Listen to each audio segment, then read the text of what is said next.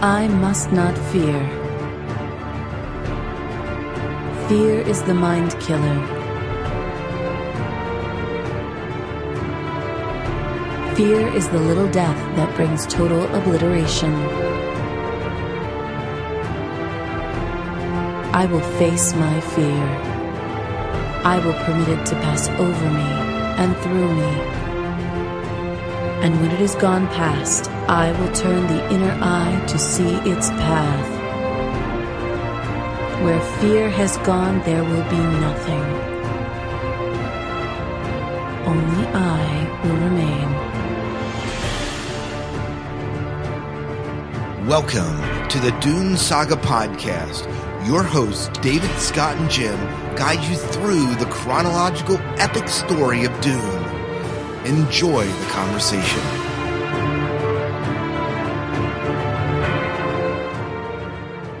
Welcome to the Dune Saga Podcast. I'm Scott Herzog. I'm David Moulton. And I'm Jim Arrowwood. And we have the distinct pleasure tonight to have with us one of the authors that is bringing the world of Dune alive to us. And, you know, so far on this podcast, we've mostly read his books, his and Kevin Janderson's books. So Brian Herbert is with us. He's known for his collaborations with the, as I mentioned, co-author Kevin Janderson, with whom he has written multiple prequels to Frank Herbert, and his landmark 1965 science fiction novel Dune, all of which have made the New York Times bestsellers list. His latest book, The Little Green Book of Chairman Rama, just came out here in July. Brian, welcome to the Dune Saga Podcast. Thank you, Scott and Jim. I enjoy being here.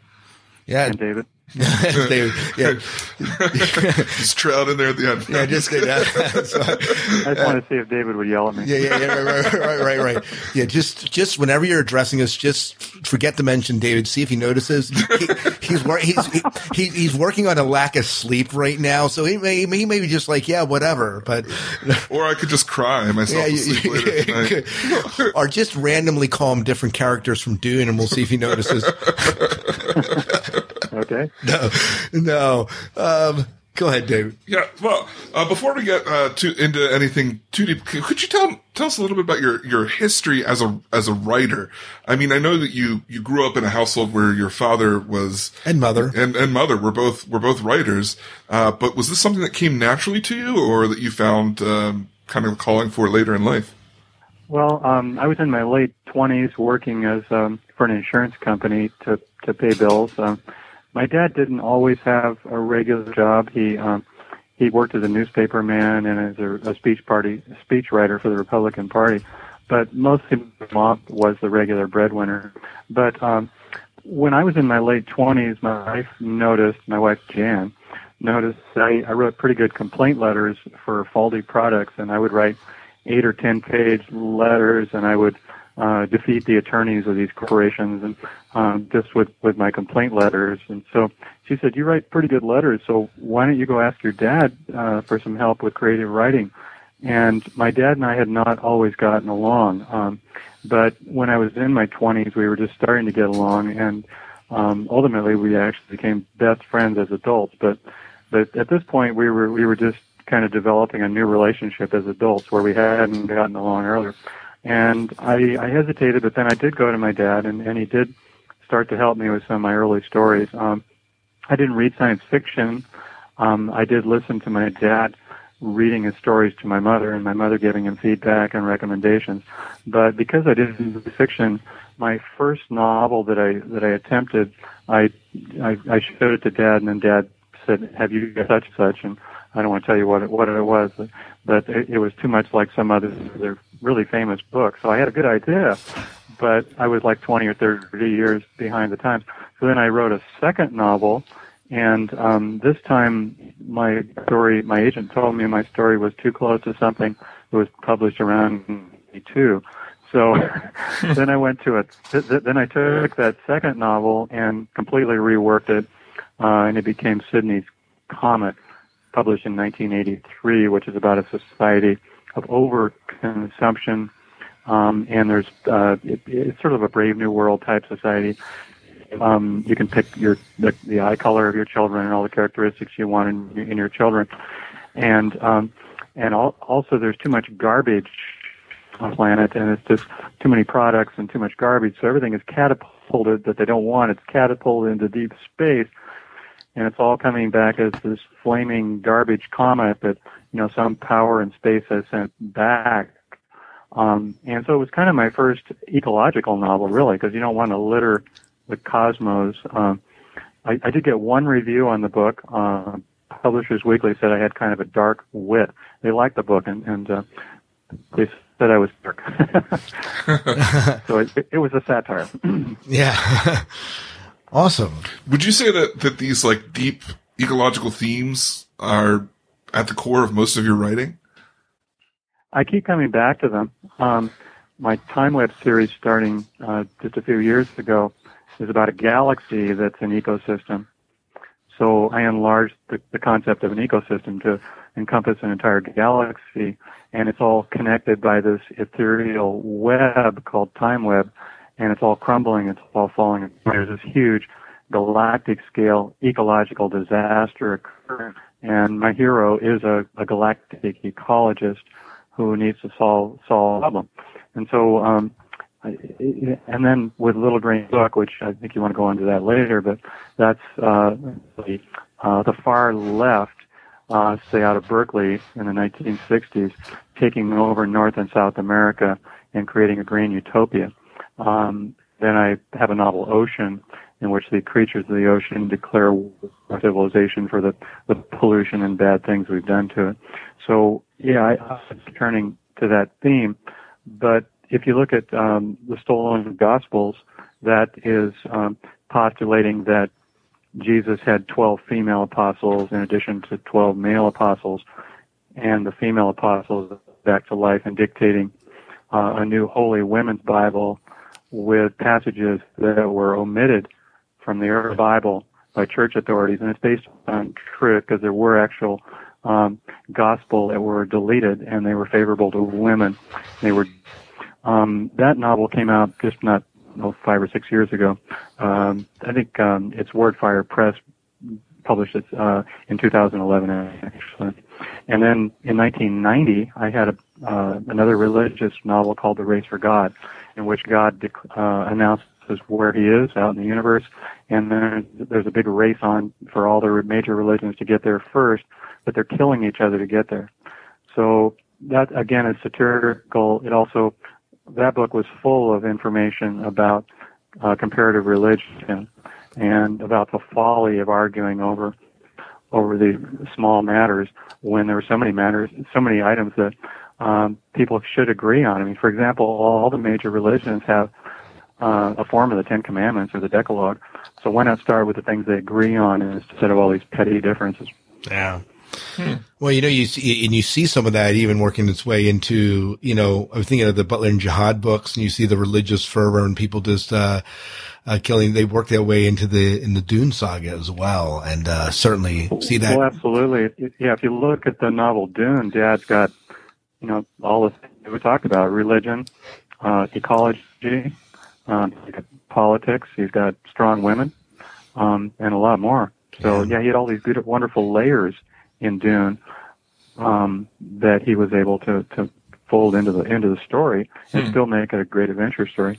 Yeah, yeah. How much did your dad's love of the ecology or viewing the ecology influence you? I think it was mostly subconscious. I never intended to be a writer, and when I started writing, I actually, before the Sydney's Comet novel I told you about, I published 2 humor books. Classic comeback, selection of great comeback lines from history, and another one, Incredible Insurance Claims, because I was in the insurance business, so there was all these funny claims. But I never intended to even be a writer, and so, but being around Dad and actually I spent 5 years working on Dreamer of Dune, and so and in doing that, I read every book he wrote, every short story.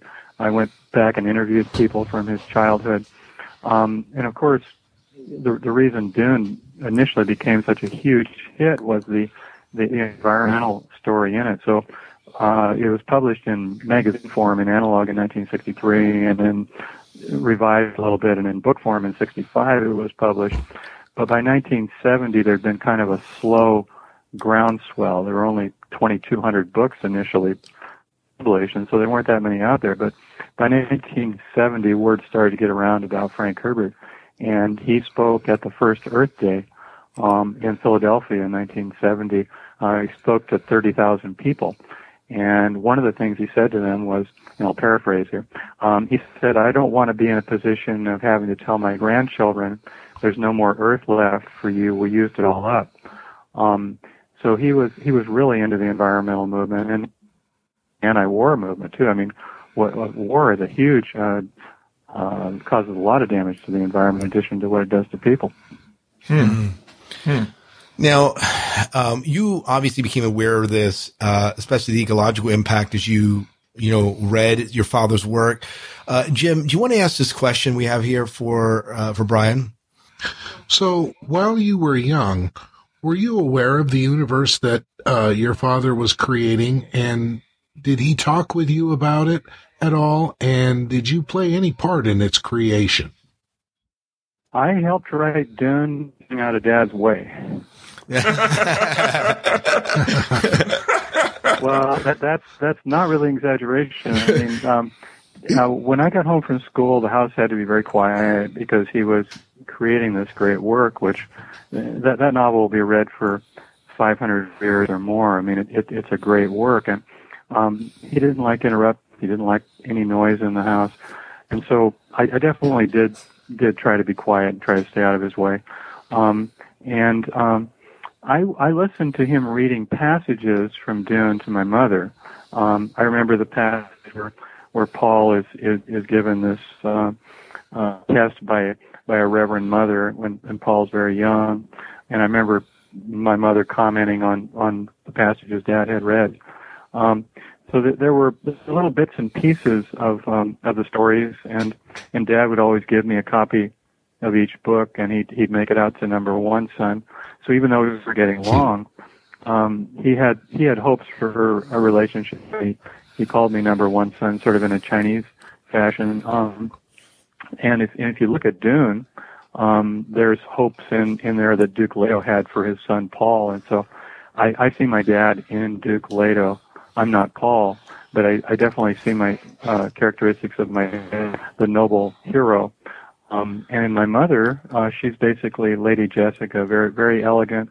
So even when we were poor, my mother was still a very, very elegant lady, was very refined, and she was as intelligent as my father in her own way. So I was immersed in everything to do with Frank Herbert, whether it was him being a speechwriter or us living in a Mexican village.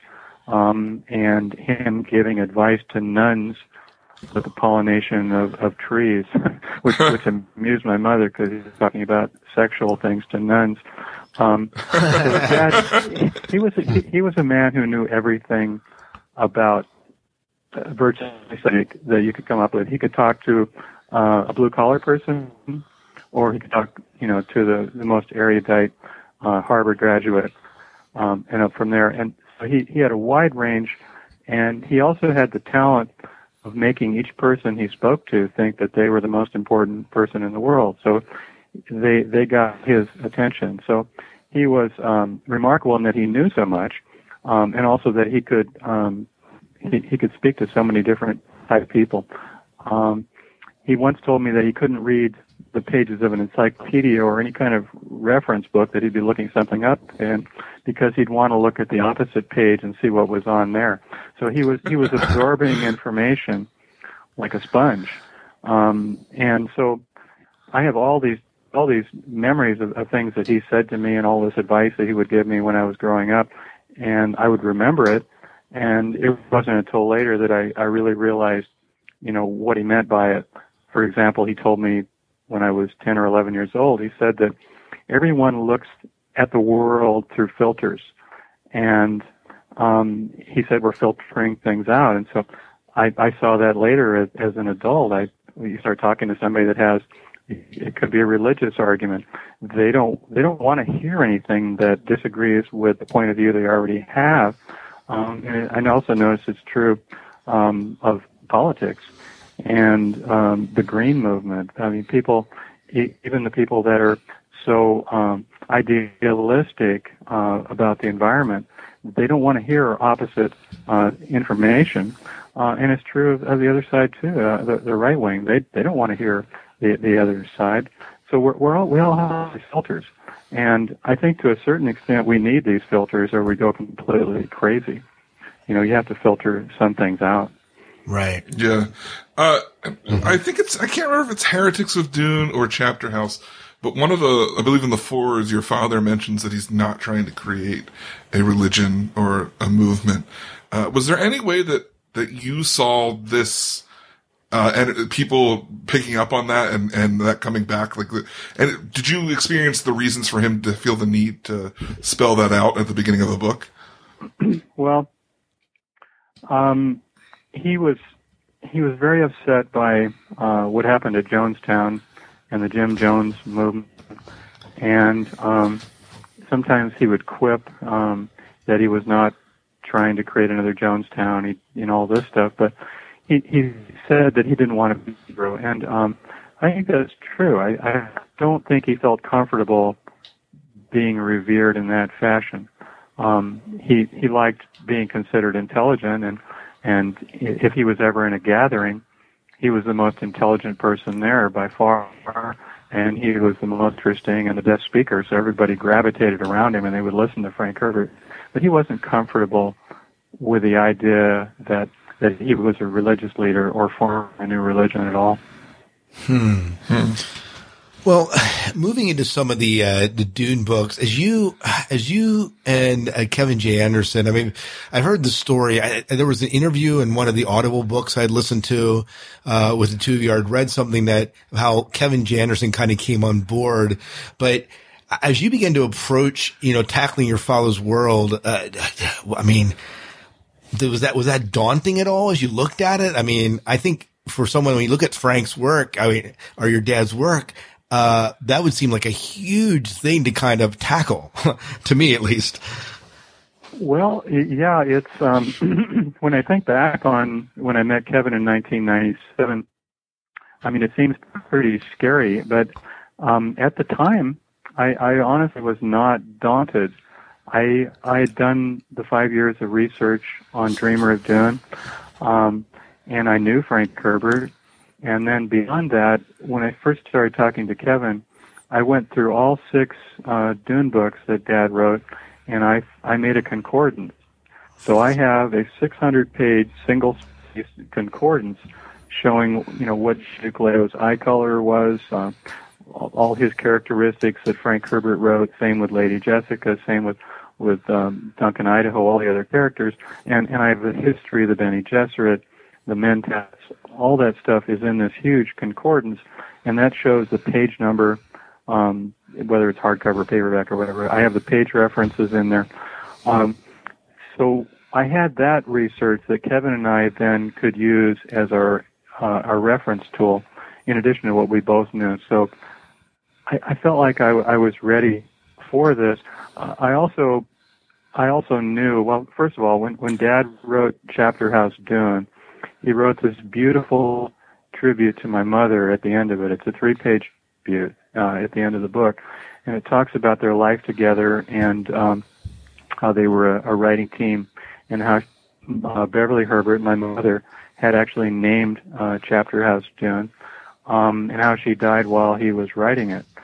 And since my mother and father were a writing team, I'll just back up quickly and say back in the 1950s, my mom quit her creative writing attempts in order to support our family. And she did jobs at Macy's and various department stores writing the ads. Since she had done that for our family, and then later my father, in a heroic fashion, Weather got terminal lung cancer in 1974. Dad basically set everything aside and made her his priority. So he built her this incredible house in Hawaii on the island of Maui, where she could breathe easier with her lung cancer caused by cigarettes. And he did a lot of other things for her. He obtained every possible medical treatment he could for her. And it was during that time that he and I became really close, when I saw the things that he was doing for my mother, because she had sacrificed herself for him, and then later he sacrificed himself for her. And then she died in Hawaii while Dad was writing Chapter House Dune. And so when I read that tribute to my at the end of Chapter House Dune, I thought I should never write another Dune story. And I told people for years exactly that's where it should end. Emotionally, I felt that it should end. But I was talking with Kevin, and Kevin reminded me that Chapter House Dune had been left on a cliffhanger.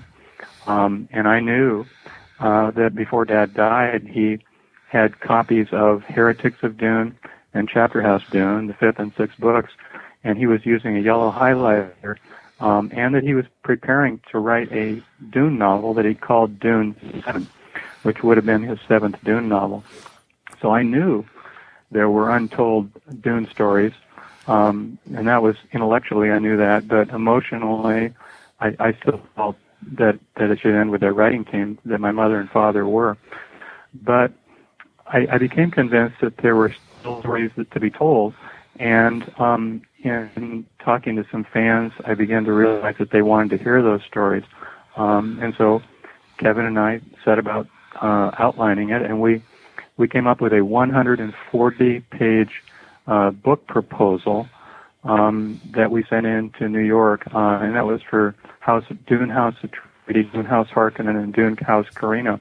And from what I've heard, it's the longest book proposal ever sent to New York that was actually read.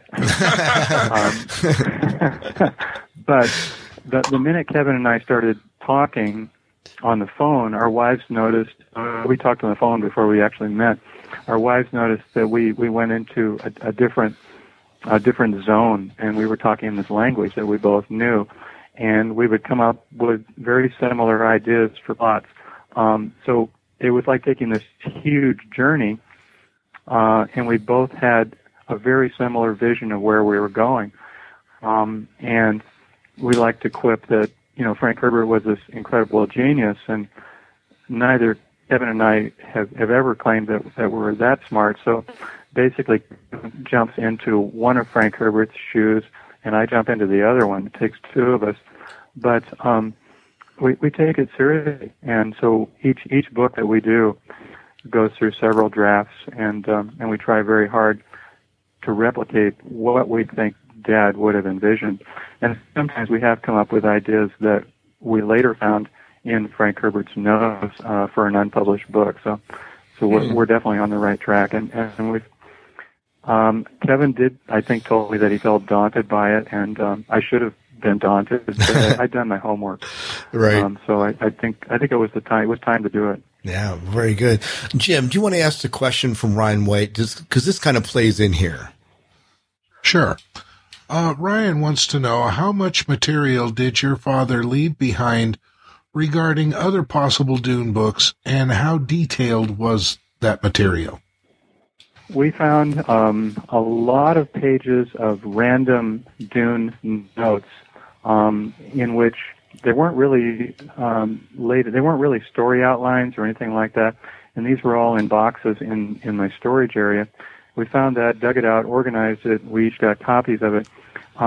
Mostly we've used those notes for epigraphs that go at the beginning of chapters, but most of the epigraphs that you see at the beginning of chapters, actually, Kevin and I have completely written those, but there's some of them that were Frank Herbert's epigraph ideas, or we were inspired by Frank Herbert.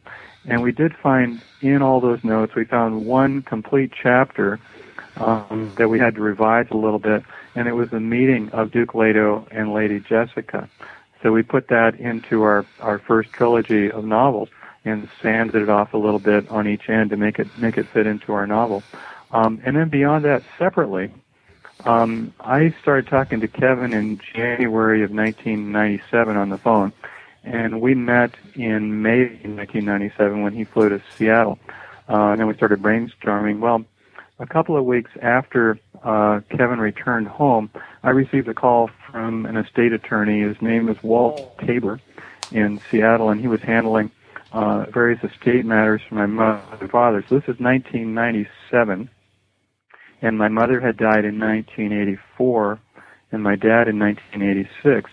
And Walt said to me, kind of matter-of-factly, because he thought I already knew about it, he said, "Oh, and Brian, what do you want to do with these 2 safety deposit boxes at Seattle First National Bank in Bellevue?" And that's now owned by Bank of America. But I said, "Well, I don't know anything about them." And so I went over there with an attorney named Jan Cunningham, who was an estate attorney that was involved in this. And we went over, and they had to actually physically break open the boxes because we didn't have keys to them. Now, this is 11 years after Frank Herbert died. And we opened up those 2 safety deposit boxes, and Jan Cunningham and I are going through them, and she's got this big yellow legal pad, and she's writing things down. And there were songs in there that Dad had written. There were recipes. There were letters. And there were 30 pages of notes that were marked Dune 7. And in addition to those printed 30 pages, we found 2 old-style, I think they were candy-type floppy disks, and on them in Dad's handwriting it says Dune 7. And so I thought, oh, this is really something. And so I took those 2 disks to a man who used to work for the National Security Agency. I know this all sounds too good to be true. I said I could find an NSA guy, but I did. And he dug into those old Radio Shack floppy disks and compared them with the 30 pages of printouts that I had. And he said, "This is everything that's on those disks or has ever been on those disks." So that was the 30 pages that we had. And in fact, some fans didn't believe that ever existed. So at one point we put up floppy disk with Frank Herbert's handwriting on it that says Dune 7 notes on it. but that was in 30 pages, you can't really have that much detail about what goes into it. So there's character descriptions in there, and there's an overall plot of where he wanted the whole thing to go. And so that's where Kevin and I started with. And then we also, obviously, we reread Heretics and Chapter House, so we knew what the cliffhanger was. And then we wrote Dune 7 in 2 novels. It's Hunters of Dune and Sandworms of Dune. So the 30 pages was expanded into probably 11 or 1,200 pages in novel form. Wow. So when people talk about Dune 7 and they're waiting for it, really it's these 2 books that have come out that really are what Frank Herbert would have called Dune 7. Right. This is what he envisioned. And this is the overall plot that he saw. And of course we wrote it, so there's obviously things we had to intuit and figure out. But that was the same as we did when we wrote the Butlerian Jihad. In the Butlerian Jihad, we had his notes in the appendix to Dune about the Jihad and what happened in those times, and some of the names are here and there that we could fit in. So we have Frank Herbert's overall vision for the Butlerian Jihad and for Dune 7, and the best thing would be if Frank Herbert had written the Butlerian Jihad trilogy and Dune 7 if he'd written them himself. But we did the second best thing, I think. Oh, yeah. Well, we certainly, I've not read the Sandworms and the Heretics yet, but we'll get there. But I have read the Butlerian Jihad and certainly enjoyed those stories. And I think we have 19 books counting Road to Dune, which is an alternate Dune novel in it called Spice Planet, and then the 20th Dune novel will be Navigators of Dune. Yeah. You have like 4 million words to read, I think. We do, and we're taking it 1 book a month, basically, with some breaks in there for the movies and miniseries. So, yeah. Good. I did want to talk, since we talked a little bit about the order and what you just said, can you talk a little bit about the order in which the books have been published? It seems to jump around a bit. Why not in chronological order for you? Yeah. Well, sure. In retrospect, I think we would have changed how we did some of the ordering. I think the place we started with House Atreides 35 years before the events in Dune started, I think that was a really good place to start because we had some of the main characters that were in Dune at a younger age, showing how they developed. And when we wrote that trilogy, it actually got people interested in Dune again. And for a time, the sales of Dune tripled, and they're still up. So, you know, and bad reviews were mentioned. Sure, we've gotten occasional bad reviews. It's been mostly good, but even if we wrote a book that's not as good as Dune, at least people are reading Dune. And it's kind of amusing because I believe that one of Dad's reviews for his own sequels, the reviewer said, "This is good, but it's not as good as Dune." Well, well, what is? I mean, what is as good as Dune? So, I mean, all we can do is keep up the standard as high as we can, and if that sends people back to read Dune, great, because that is the flagship of it all. Yeah, right. Yeah. One of the things we do during our bad reviews section is I try and find bad reviews that aren't just attacks on different, of you guys being new authors and just comparing you to your father. I feel that's, you mean like personal attacks? Yeah. Right, yeah. Well, I purposely go to the, very low starred ratings just to get like the extreme, because obviously the three of us are fans, or we wouldn't be doing this show. So to kind of keep ourselves balanced, we want to look at other people's points of view, and even so, like, you have to filter out the just like people who don't give it a chance just because it's not Frank. And, I know. And I'm like, you got to give it a chance for what it is. I think that it's great work. It's very different to read it chronologically. I think that it adds a lot. When we got to Dune, one of our listeners wrote us in, and they were saying how could you do this, because it makes it sound like some of the stuff we were doing is comparing the story back to the prelude to Dune stuff, and saying, you know, some of the things that we were hoping for weren't there and such. And he was like, how can you take that and compare it back and make it sound like it's not standing up to the prequels? And it was a great discussion that we had with him, because for us, we're kind of trying to look at the thing as a whole picture, you know? And when you do that, even though it's different authors, when you get to a book, I mean, obviously Dune's the beginning and the core, but when you read it like this, there's still kind of stuff that you're like, oh, I don't know. And surprisingly, a lot of that stuff was addressed in Paul of Dune. So specifically, the contradictions with Irulan's writing. Yeah. I think too, the characters, I mean, we Butler and Jihad in the House books, you kind of fall in love with a certain way a character is presented. And then a different writer just has a little bit of a different flair on it. So when we got to your father's book, the way you were describing Jessica or Duke later was just slightly different. I mean, just a little bit, just in the emotional intent. So, but it's fun. Except for the scene where they met, Frank Herbert actually wrote that one. Yeah, that's true. That's true. Yeah. That's true. And I don't want to give a spoiler, but one of those two holds a knife to the neck of the other one. Right. Yeah. And Frank Herbert, that was Frank Herbert that wrote that. Oh, yeah. Wow. Well, very good. Well, that's good to know. So, speaking of being fair and bad reviews, and it's an interesting subject. But before we wrote a single word, and when word got out in 1998, I believe, or 1999, that we were going to write some Dune stories, I think a lot of Dad's fans were very concerned, and I think rightfully so. I was very concerned when the fans lined up at Atlanta. I was looking to see if they had tomatoes in their hands. All we had at that time, this is July of 1999, we had a chapbook, which is one chapter from Dune House Atreides. And it has the cover of House Atreides, the same that it came out later in the novel. And it was chapter 1. But the first person in line came up to me and he said, I want to thank you, Mr. Herbert, for continuing the series. And it went on like that. And sure, there are dissenters, but that's been the message we've mostly gotten, whether we go out and talk to people or whether we get fan letters.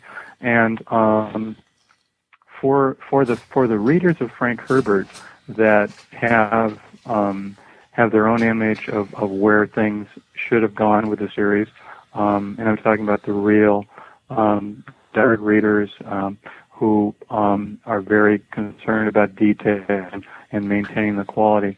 I'm always thinking about those people when I'm writing these novels, and I want to get their approval.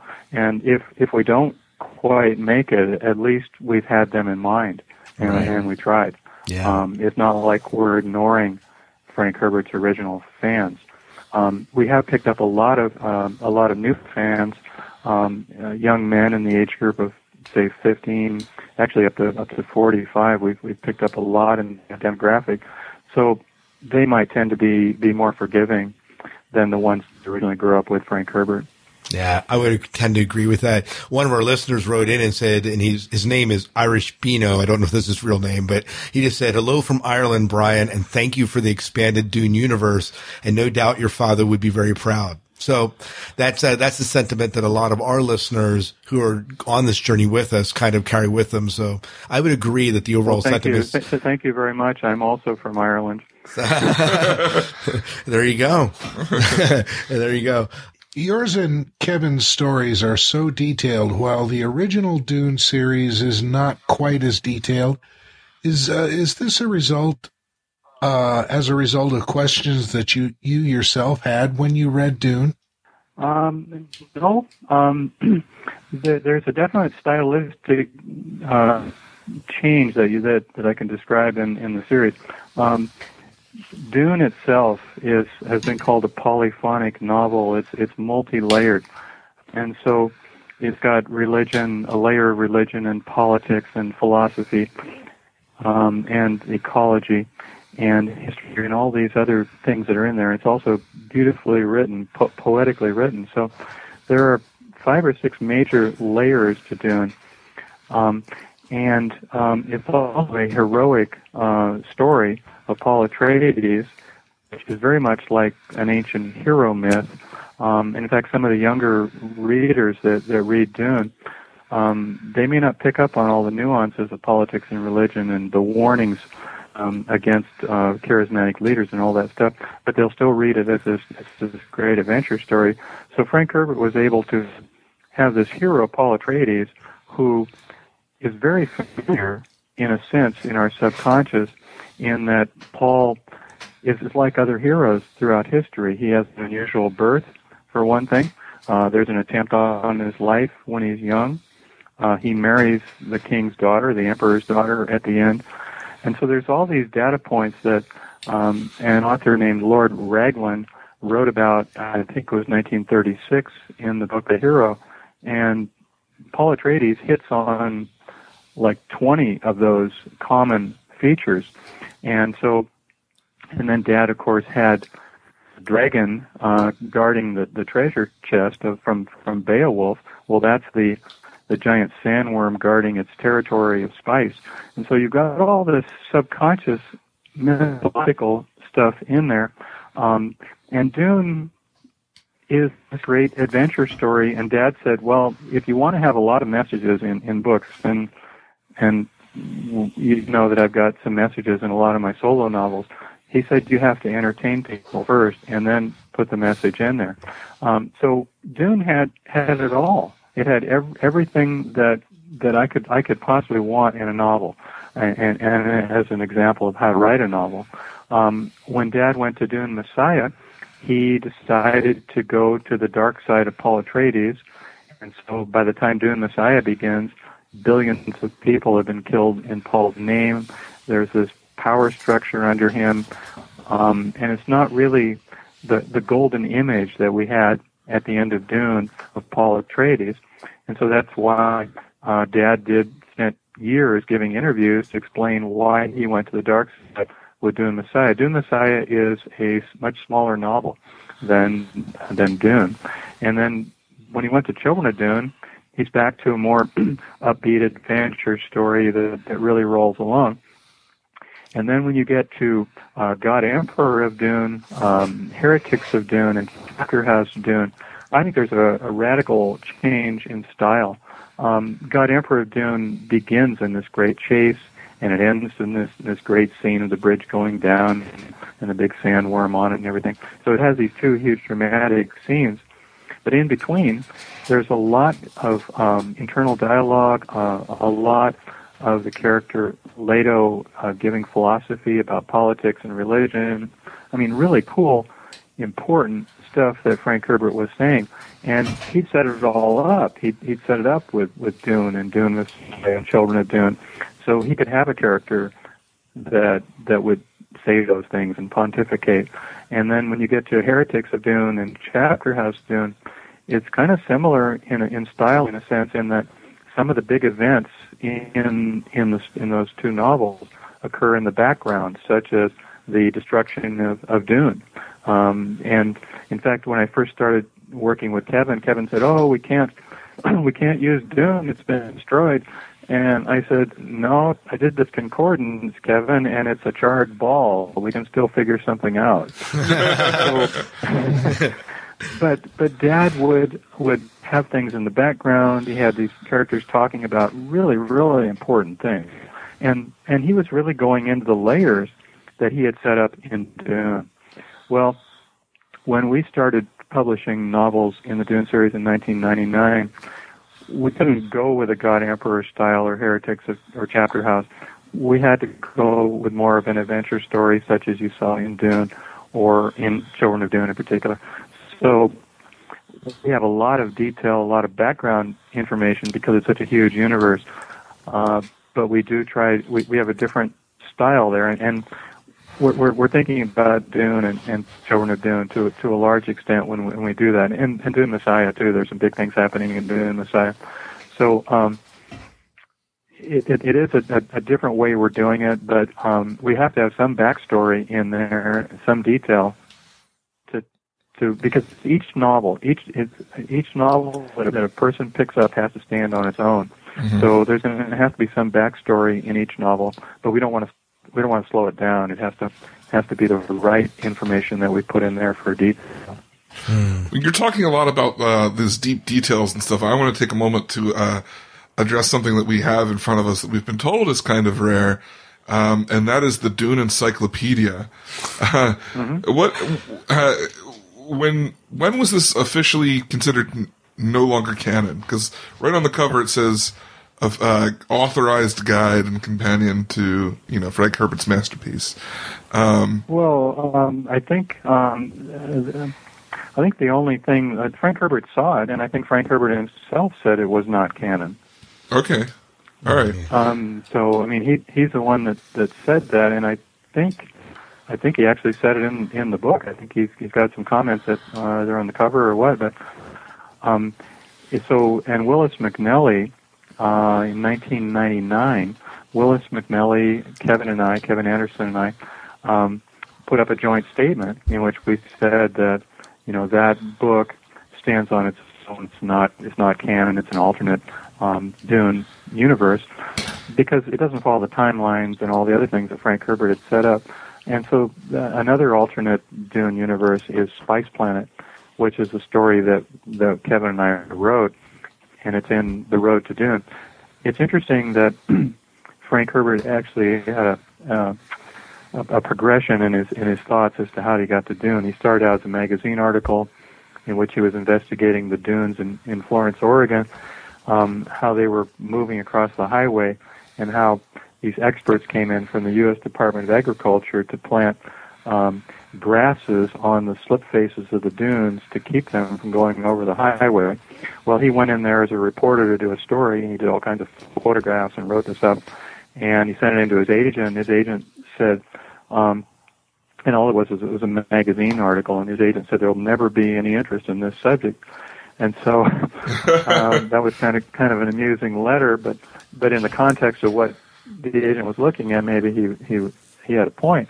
Well, then Frank Herbert went to this concept, Spice Planet, and Kevin and I found the notes, and some of the character names are similar or the same, but they're in doing different things, and basically Spice Planet was a very simple novel about two houses such as House Harkonnen and House Atreides. They had different names, and they're competing to see who could produce the most spice from this spice planet.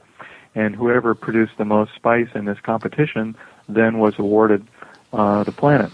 And so it was a good science fiction concept for the late 1950s, and it probably would have been published pretty easily if he'd completed it. But Dad got very complicated. He set that aside, made it much more involved, to the point where it was turned down by more than 20 publishers. There was an interesting evolution. I'm sorry I digressed on your original question. If you want me to pick up. No, it's fine. That's fine. It was fine. It was fine. I mean, I haven't had a chance to read it, so that was interesting to know.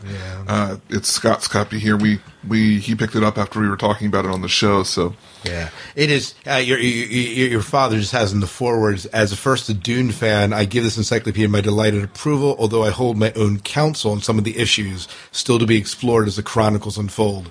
So he kind of held this loosely as canon. It wasn't really canon for him. Right.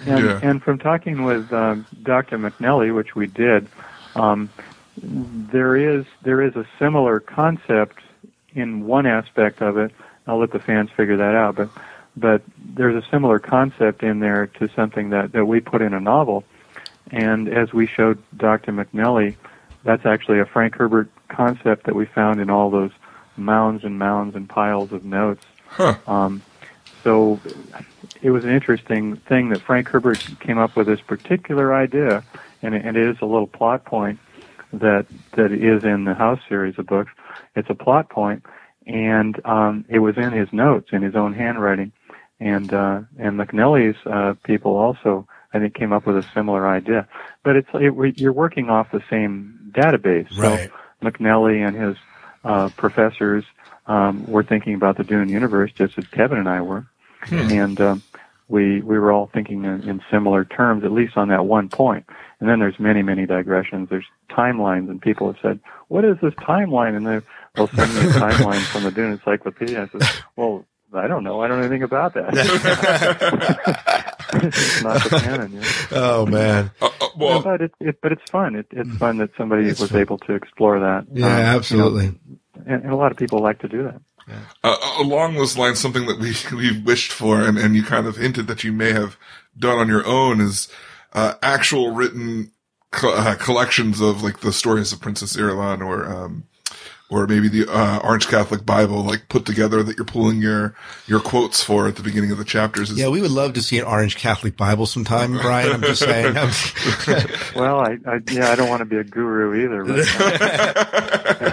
yeah, Dad said in an appendix to Dune that one of the things that they were trying to figure out, I think at the Commission of Ecumenical Translators, was to remove the view that any one religion had the one answer. So he was very much, and you'll see he's got Buddha, Islamic, Zen, Sufi.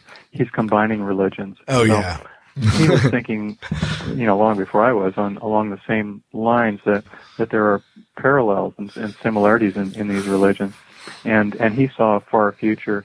In fact, he saw thousands of years in the future when the Butlerian Jihad occurs, when there's a merger of religions. And so I haven't looked at the actual timeline recently, but I believe the Butlerian Jihad is 13,000 years in our future, and then Dune is another 10,000. So it's like 23,000.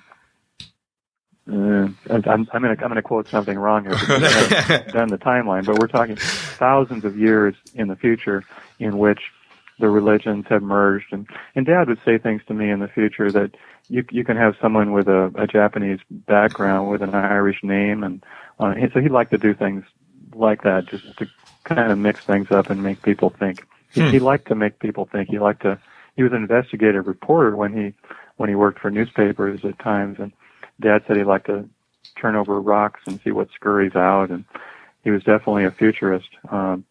He said that he wasn't necessarily predicting the future. He was talking about a possible future. Right. And some of his predictions are pretty eerie about thinking machines possibly controlling us, and some other. I mean, he did that way before the Terminator. I mean, Dad came up with that in the early 1960s. So, and this whole business of scarcity of resources, oil and water, that was Frank Herbert too. Yeah. And in fact, even before Dune, Dune was Dad's second novel. The first novel was The Dragon in the Sea. In The Dragon in the Sea, Frank Herbert invented containerized shipping. He did it in terms of an underwater military tugboat, a huge tugboat, pulling a container of oil underwater. But some of the developers of containerized shipping later said that they were inspired by his novel. Wow. Oh, wow.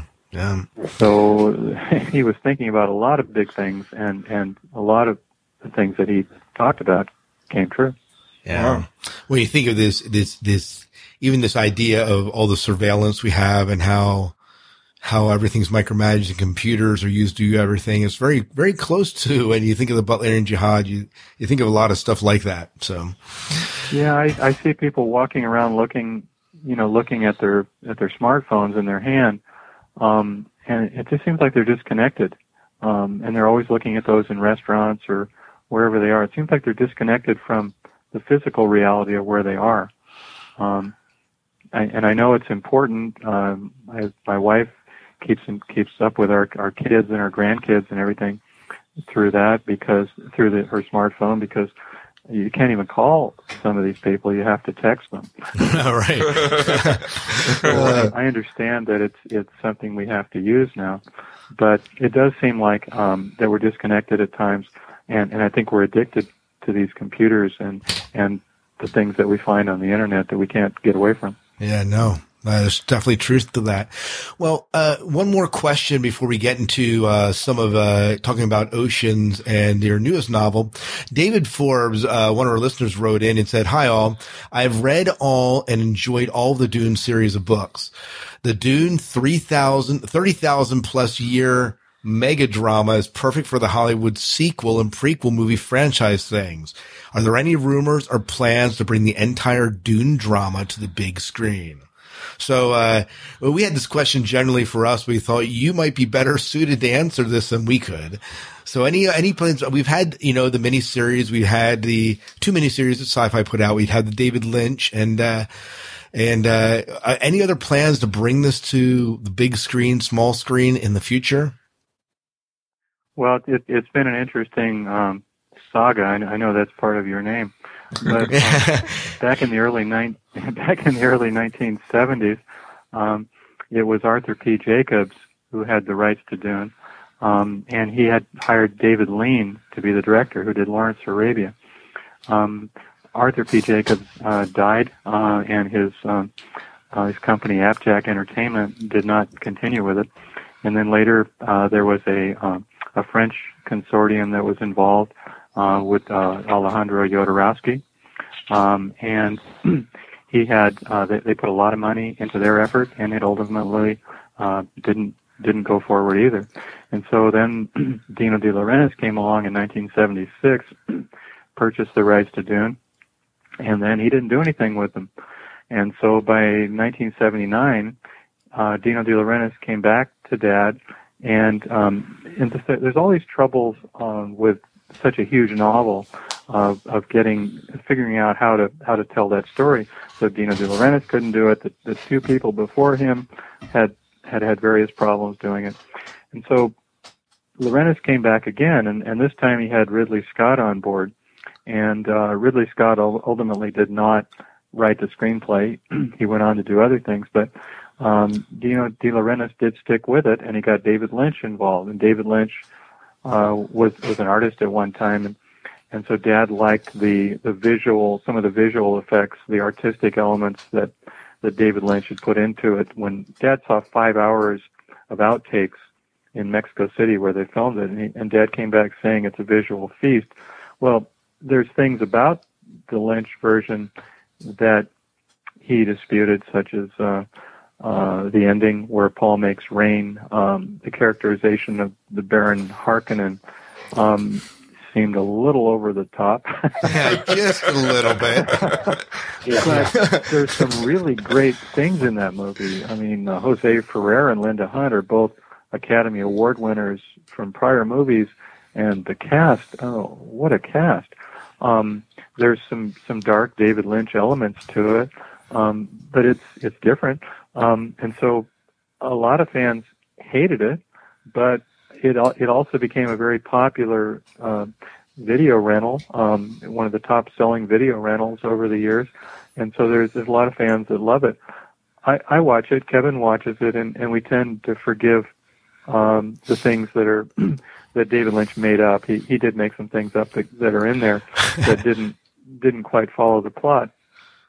But it still feels like Dune. It's really cool when Paul gets on the worm, and just a lot of the character interactions are really well done. It's just too bad that it didn't quite fulfill what the most avid Frank Herbert fans wanted to see. What they'd visualized was not that, although there's a lot of people that like it. And then we get to the two TV series.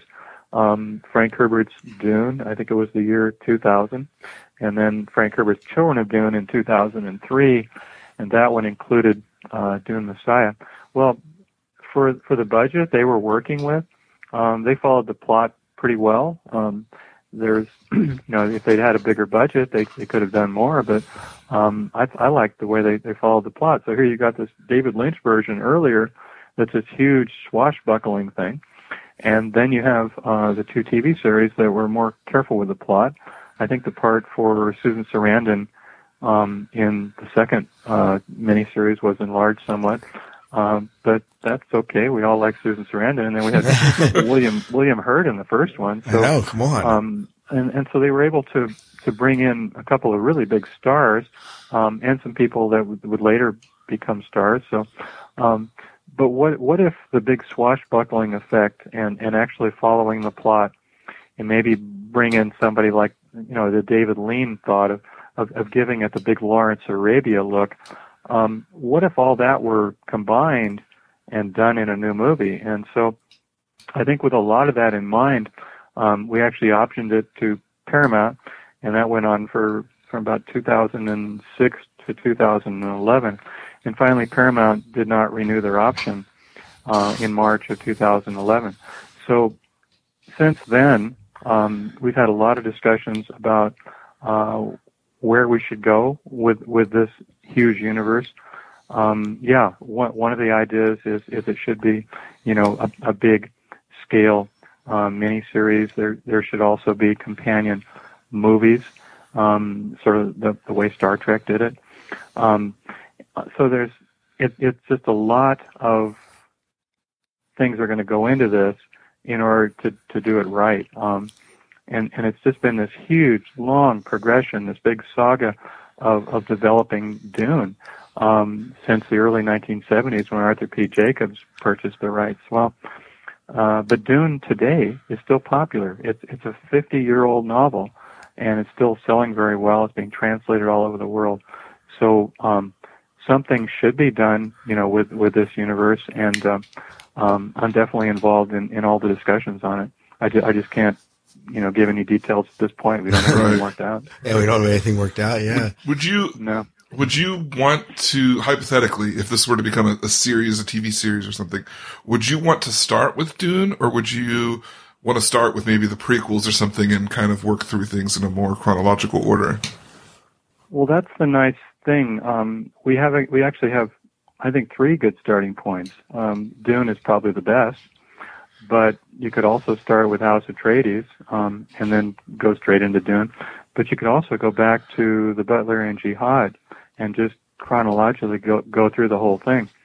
So there's 3 different ways to do it. It could be done with maybe some of these would be movies, and other parts of it, some of the prequels and things I've written with Kevin, could be more of a TV part of it. So there's a way of dovetailing movies and a TV series, big theatrical release movies, and doing it with television. It's just that it's so complicated. Yeah. And there's a lot of other elements, not just those two elements. There's a lot more elements. There's the gaming aspects and other things too that need to be coordinated. Oh, that's true.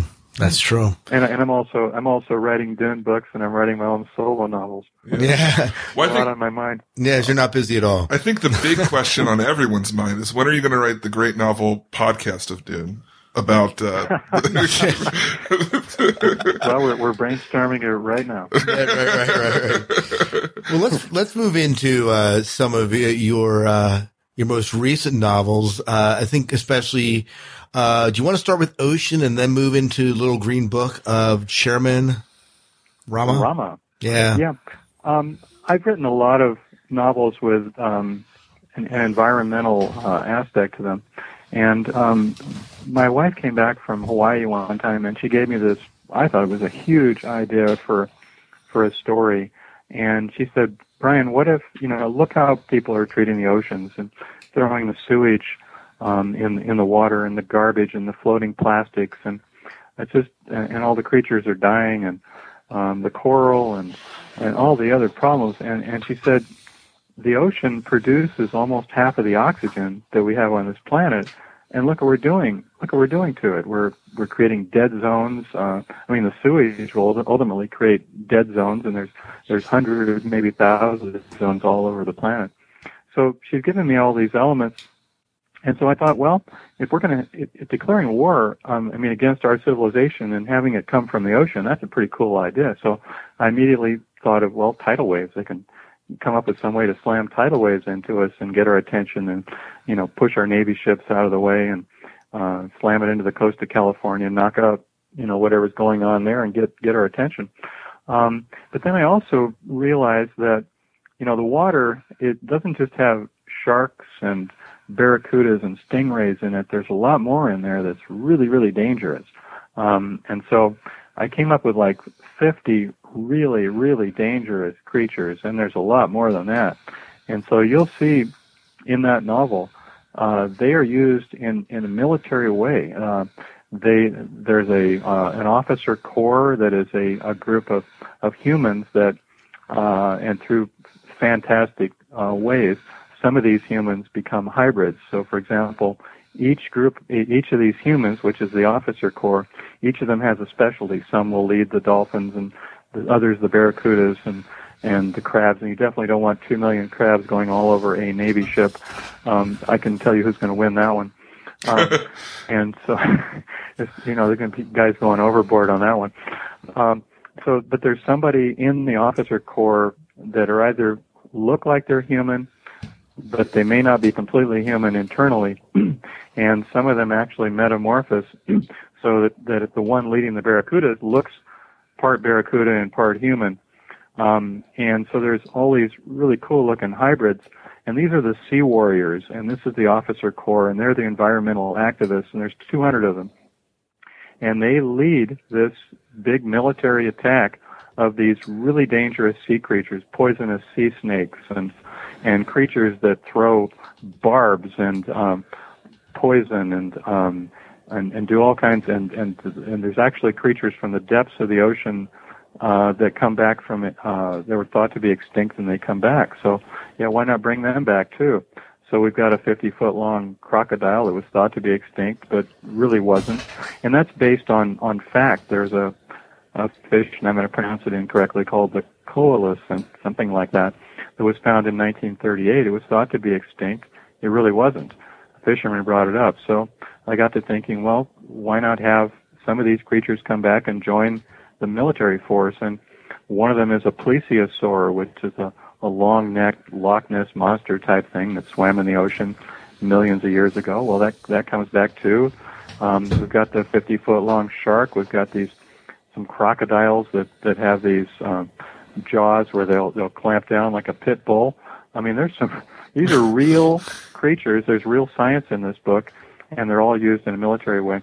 And one of our officers in the Sea Warriors can create tidal waves, and she stands on top of a tidal wave, and she'll slam the tidal wave against an enemy. So that's a big progressive novel. It's definitely far left. And then the Little Green Book, which came out in July, postulates that, see, I went to Cal Berkeley during a lot of upheaval there, and it postulates that the Berkeley-type radicals take over North and South America, and they create a green utopia. And they have a violent element in their military force, which are anarchists. The anarchists usually don't like to follow any kind of government authority, but they go along with these Berkeley radical types for a time in order to help take over the governments of North and South America. And they also have a really cool science fiction weapon that's a devastating weapon that it's like a death ray that basically just stops the American army and everything else. But it's also something that's used later when the rabbit ecologists take over. They use this black cannon that fires this death ray type thing. They use it to destroy old factories and all these old ugly environmental blights that are all over the two continents. They destroy them, and then they have a process that's called green farming, in which it's all restored to nature. And so people, since people cause so much trouble in this utopia, the people are all forced onto reservations for humans, and they're not allowed to go out into those woods anymore. They have to stay where they're going to be good. But you're starting to see some elements of a green police state. And so there's an eco-police, and they will have shiny green helmets, and they have jack boots, and it's basically becomes even though it's set up in an idealistic way, and my hero is Chairman Rama, and he's very progressive and far left, there are things that go wrong. In order to make his green utopia work for the sake of the planet, getting the humans in order, he has to put them on the reservations for humans. And if they violate the rules, the eco-police take them out and recycle them, which is not good. You don't want to be recycled. And they go out on death trains and actually, melt them back into the ground. So there's all kinds of historical elements in there from real fascist states. But one thing I noticed is that a lot of the progressives like to call right-wingers fascists. And I got to thinking, well, what if the green movement were actually a religion? It's been discussed that it's a religion. And what if the end of that, what if their goal, this altruistic, idealistic goal of saving this planet, what if the only way to do that is to control people in a police state? So I'm talking about all kinds of things on both sides of that issue. What rights do we as human animals have? And in this utopia, the corporations have been wiped out and they've been sent fleeing because of all the bad things they did. And I can see what these corporations have done. You can't even call a large corporation without going into voicemail jail. And basically these corporations have treated us, all of us on this connection and all the people listening, has treated us as if we were a third world nation. And they've colonized us. They're multinational. They're not in any one country. And basically, instead of having the British Empire go into Africa, or the French Empire, or the Germans, or any of the others go into these South America, Africa, anywhere else, and plunder the resources, basically, I saw it that these corporations are basically plundering us, and they're sucking our energies, our life energies out of us, like in Dr. Strangelove. But I saw it. I've been seeing it on both sides of it, and I also see people with property rights that have been pretty much run over by environmentalists in their zeal. And so the question then becomes, well, do these people that own these properties, that purchase them under one set of rules, don't they have a right to complain if that set of rules about their property changes? Or for the good of the country, for the good of the world, should we ignore those kinds of property rights and move forward with a utopian state? So it's a utopia-dystopia concept. And it's quite different from ocean, in that ocean doesn't have any other side to it than just the bad things humans have done to the water, and the creatures are rising up in this great war. And whereas in the Little Green Book of Chairman Rama, although the basis of it is very idealistic, I realize that very good concepts. I mean, you take a look at the idealistic original concepts of Marxism and communism and you name it, they can be derailed. And if you look in China today, there's an elite living there. You look in Russia, there's an elite living in castles, dachauers. In China, the sons of the rulers are driving around $500,000 cars.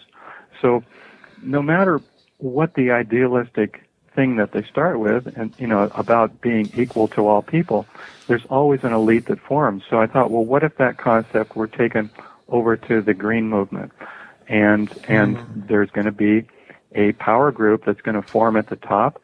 They're going to have privileges.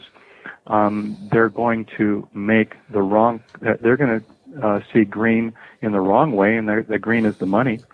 So they're going to find a way to make money. It's just human nature that there's going to be an elite group rising, even in an idealistic green movement. So I have Chairman Rama creating this wonderful utopia, and he sees this power structure forming below him, but he has to kind of put up with it for the sake of his bigger vision. So you can see how all these historical elements and the social elements kind of came into play on the Little Green Book. I was a sociology major at Berkeley, so I like to think of that as the psychology of societies, and I like to see what makes big social movements happen. And so I extrapolated, Berkeley into a big science fiction epic. Huh. Awesome. It's been out for a couple of weeks now. What's the reception been like? I got a really good review from Publishers Weekly, and I think it's too early to tell on sales, but it's not going to be a big bestseller like a Dune series novel, but maybe it'll have legs. Yeah.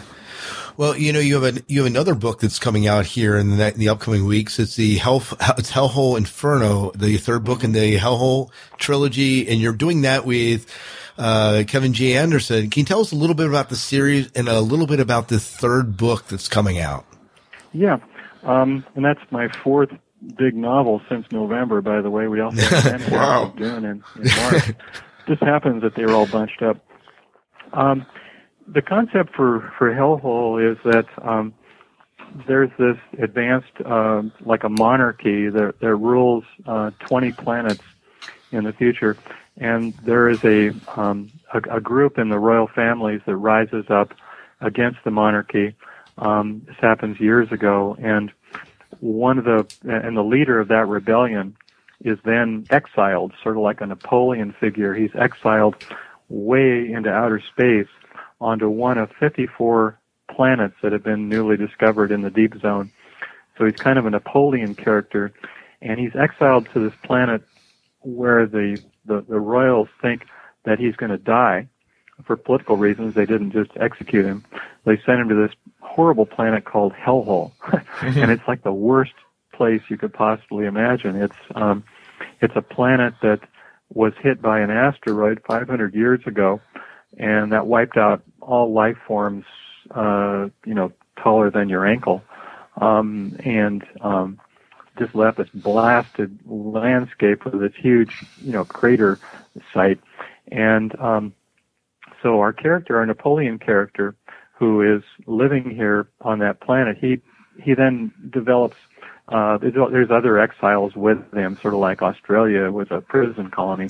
There's all these other malcontents that are sent to this planet. So, but what a great place to train an army and to actually become strong. So here comes another rebellion, and while this second rebellion is forming, and the second rebellion is forming throughout all the 54 planets in the deep zone, and there's a technology of connecting all these planets for rapid space travel. We call it string line travel. So all 54 of these planets are connected, and all of the 20 original royal planets are also connected through string line travel. And it's instantaneous, nearly instantaneous travel, very fast. And then the 20 original planets are also connected to the deep zone. So in this rebellion, there's all kinds of things that are happening, including maybe cutting off this line or that string line or that line. But while this rebellion is forming on Hellhole, we begin to learn that maybe the asteroid that hit Hellhole 500 years ago was not an accident. And there was an alien race that lived there. And when they went to ground, they went for cover when the asteroid came in. And so many of them survived by going into this, we call it slick water. It's a black sentient goo that has their essence in it. Their sentience is in it. Their bodies were destroyed, but their souls, if you will, are still in this stuff. And so humans on the planet Hellhole are naturally gonna fall in this stuff by accident. And so when the first one falls in, he comes out with an alien personality that's sharing his body. And these aliens, as it turns out, and there's more, and so then there's a spring that's developed like a spa where people come in from all over and they want to get the alien personalities, and they're not sure what they're going to get, but they're going to get something, and it's going to be exciting.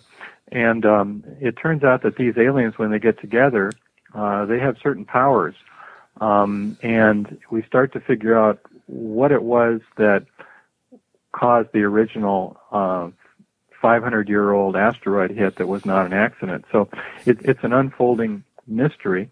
And by the time we get to book 3, which is coming out August 12th, Hellhole Inferno, the answers will be in there as to what that was that caused that and who these aliens really are. But these aliens also become an ally of our Napoleon character. So when he's going back against the monarchy group, he has some really powerful allies now. So he just might win this time, but there's somebody that doesn't like these aliens out there too, and we'll reveal who that is in the book. Wow! And so we'll get the thrilling conclusion to this trilogy, right? Absolutely, it's not a straight line story, and lots of gray area characters. That is a lot of writing to do. So, to have all these books come out so close together. Oh man, I can't believe they just bunched up. I actually wrote them over a period of several years, and two of them were you can call them half books, but each of the books I write with Kevin are big doorstopper books. So, right. What would be your ideal pre-existing series to write in that you've never written in before? Like if you had an opportunity to write in any existing fictional universe, where would you want to go? I don't think I would. Oh, there you go. Honestly, I don't think I would. I think when Frank Herbert died, I had a legacy and I had a responsibility, I think, but I think I'd rather create new stories other than doing the Dune stories. I'm not sure that I could step into another universe. I'm just curious, when the day is done and it's time to relax, what kind of science fiction do you enjoy? Well, I think I either mentioned to you off the air or early in this conversation that I didn't read science fiction. I listened to my dad telling the stories, and when I first tried to write science fiction, I was original. I mean, my ideas were all really original, but that's because I didn't read in the genre. And it just happened that I stumbled and did some ideas that had already been done, but I still don't read a lot of science fiction. I've got a huge library of nonfiction books. I mean, you name it. I've from history and weapons and strange Machiavellian characters and Mussolini biographies and you name it. I like biographies that take me into history. They tell me about particular people, but I really don't read science fiction very much. I've read some of Kevin's books and I like them very much, but I mostly read nonfiction in order to provide the details that I want for my story. So for ocean, for example, I read probably 50 books about the ocean. Wow. No. Yeah. It makes sense. It's kind of a part of your research. So, yeah. And I enjoy it. I recently read a biography of Machiavelli, and even though he had dark theories about governments and why princes make decisions, he wasn't that bad a guy himself, and so he's kind of been given a bad ride by history. Yeah. Well, Brian, we really appreciate you spending a little over an hour, maybe an hour, closer to an hour and a half now, that we spent just chatting about Dune, chatting about that universe, and also about your newer works. If people want to find out more about you or want to find out where they can get a hold of some of the books that we've talked about, where's the best place to send them? I have a new website, and when I say new, I mean new. Well, our existing website of our family is dunenovels.com. We also have a Facebook page. I can't give you the exact reference. We have a Twitter account for the family, which is at Dune Novels. But in the last 2 weeks, I've got a brand new website, and it's herbertnovels.com. I have a new Facebook page, which is also Brian Herbert Novels. And then I have a Twitter site, which is about 2 months old, and I didn't set any of these up. I've got somebody helping me do it. And when this lady went in to get a Twitter name for me, she couldn't get my name. So it was taken. So you can come up with variations with underlines and this and that. I didn't do it. So she went in and just created a temporary name, and the temporary name I've had for a couple of months now is at Dune Author. It has a nice aspect to it in that it brings in the Dune fans, and maybe I'll just remain at Dune Author. But I do write more than Dune, but I'm happy to be at Dune Author for a while here, at least until my own name becomes available. That happens. And if people want to, I guess, buy any of the books, they can go to these two websites and find most of them. Yeah, the Little Green Book of Chairman Rama is from a big publisher. It's the biggest science fiction publisher, which is Tor, St. Martin's Press, Tor. So that's in bookstores, and by the way, it's in green ink. It's all printed in green ink. And actually, that's pretty easy to read. And there was a movement like 40 years ago for easy reading books, and green, dark green, was discovered to be a nice color to read. So at least for now, maybe the first edition will be green, maybe others will be black, but for now it's in green ink, so I think that's pretty cool. That is cool. Then the book Ocean is available only on the internet right now. You can get it as a trade paperback. I think it's $19.99 from Wordfire Press. It's available at Amazon.com. You'll find it quite easily. You can also get it as Ocean as an ebook. And you can buy it in 3 parts if you want, even. But I would suggest the Ocean Omnibus, which tells the whole big story. And then going back to Little Green Book, that is an audio book. It'll be done by Blackstone Audio, and my reader on it is Scott Brick, who has done a lot of the Dune novels, and he's done a good job on them. So I was happy to get Scott, who is very talented. And Ocean, maybe we'll have an audio book on that someday too. I'm going to be honest, I love Scott Brick. It's great. I was telling a neighbor about Scott, that he's read some of the Dune books, and she said, "Scott Brick, really?" And she said she just about leave her husband for Scott Brick. I mean, and I was, wow, this guy's a rock star. So yeah, and he's very nice too. I mean, I've met him several times. He's a great guy. He's been up here to Seattle. He just can't be a better person than Scott. Well, I began when we started the Dune Saga podcast because of my commute time, and I do a lot of running, like physically running.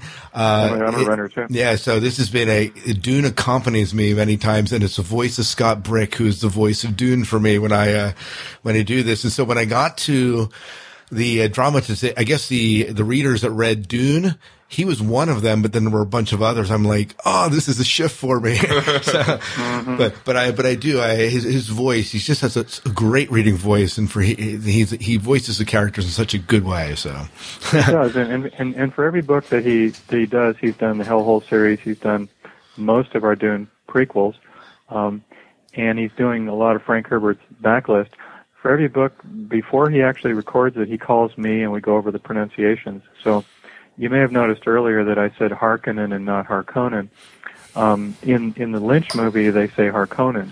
But Dad, when I actually went back and listened to the Cadman records where Dad did recordings, reading from his own books, he said Harkonnen. So there's a few things like that I can tell Scott. And I remember Dad, for example, Bene Gesserit. Dad said to me, if you want to think of how to say Bene Gesserit, the sisterhood, you just think of female Jesuits.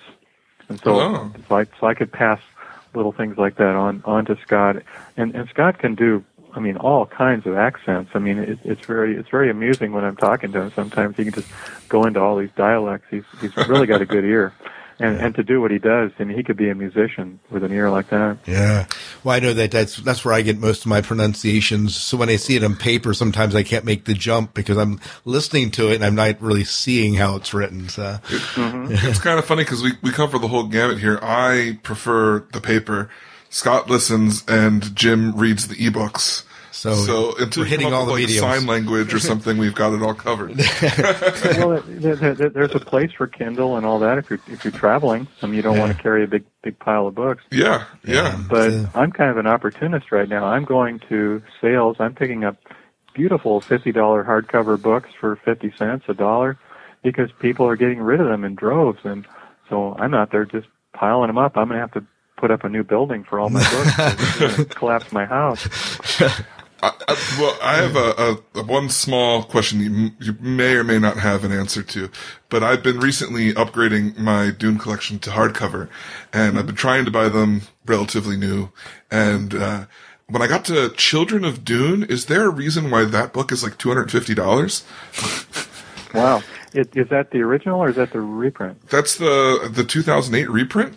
It's because Really? all the other ones are, like $20 or below, and then you get to and Barnes & Noble and Amazon, like, it's $250, and I was like, I don't understand. It's crazy. How many copies are there in that range? Or is it just an anomaly? I haven't found it any place in person, but looking on eBay and Amazon and Barnes & Noble. Are you looking it up now, Scott?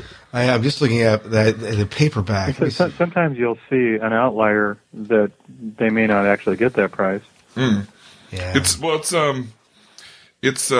don't have it on hardcover. They don't have it on Amazon as a hardcover. No more? Okay. Yeah. This was like a couple months ago. I was looking for it, and I was like, this is crazy. Yeah, well, as far as I know, they've printed around the same amount of all of them. Now, these are the books that have my afterword or introduction in them. Yeah. So the new version of the most recent edition of Dune has an afterword that I wrote. Oh. And then the 5 sequels that Frank Herbert wrote, all in hardcover, republished, all have an introduction that I wrote in them. And they all go into aspects that I learned from writing Dreamer of Dune. So they're biographical information in each of those 6 books. Wow. Yeah, no, you're right. I found that the hardcover is $231.12. Where's that? It's on Amazon, and then used you can get it for $66, and collectibles $80. Wow. So I don't know. Wow. Well, it might be. Now, I did sign some of the introductions. Yeah, maybe. Does it have a signed introduction? It doesn't say that. Probably I don't not. know. Then. Yeah, so I don't. Yeah. It doesn't say it. But all the other ones are, around regular price. It was just crazy anomaly. Yeah. But anyway, I have no idea. I just don't know that. That was kind of funny because he's kind of like, I'm not paying $250 for this book. Well, you mentioned the Dune Encyclopedia. I think that's pretty valuable too, isn't it, on the market? Yeah, there is. But $50 for a tattered paperback, I heard. Yeah, I picked out for about $20 on eBay though. I can't believe that he found it for that cheap, and it's a nice. Like the spine has no creases in it at all. Yeah. It's pretty impressive. Yeah. Now, for a while, maybe. Well, it'd have to be true now too. I think Dune House Atreides as a hardcover has some value. Oh, really? Yeah, they never remaindered it, but I'm not sure what it would show on eBay. But Kevin and I were not offered it as a remainder for something went wrong, and you're supposed to give it to the authors at a discount at the end, but either we didn't get the message or it was never sent. So there's not that many copies of Atreides I think that we've actually signed. So I thought it had a value of $250 for a while. I don't know if it does anymore. Yeah. Wow. I don't know either. Wow. But well, anyways, now if you want to talk value, I mean, the original Dune only 2,200 printed. Oh yeah. I mean, I think even an unsigned one is worth $8,000 or $10,000, and maybe a signed one. Wow. 25,000. Oh Wow. my gosh. Wow. And since we're on that subject, I loaned my first edition of Dune that Dad gave me, and it said to number one son, signed Frank Herbert. I loaned that to a friend of mine when I was in my 20s, and I never got it back. Oh. So it could potentially be circulating somewhere out there. Well, if it turns up, guys, could you let me know where it is? I mean, I don't fly. I'm known for not getting in airplanes. But if my Dune book is somewhere out there, I'll get on a plane and I'll go get it. Well, if we come across it, we'll definitely let you know. Definitely let you know that. Oh, but that's kind of a that's sad though. So Yeah. Well, Dad did know about it, and so Dad gave me a book club edition, which is not it's not the original, but he gave me a book club edition, and he signed it to number one son. So I do have that. Yeah. I'm not totally destitute on that part, but I sure would like to get that original back. So Dune House Atreides, the Turtleback, October 1st, 2000 edition, hardcover, $900. Wow. So $900 for they call it a Turtleback? Well, it has, there are a couple hardcover editions. There's a hardcover import. There's the school and library binding, the hardcover import, library binding. Yeah, I guess it's a hardcover edition. The first is just $900. Wow. Okay, that's even more than I thought then. Yeah. Wow. So if you come across that in the book sale, you got it? I know. I have a hardcover version. I'm going to go home and check it out. If I have it in that.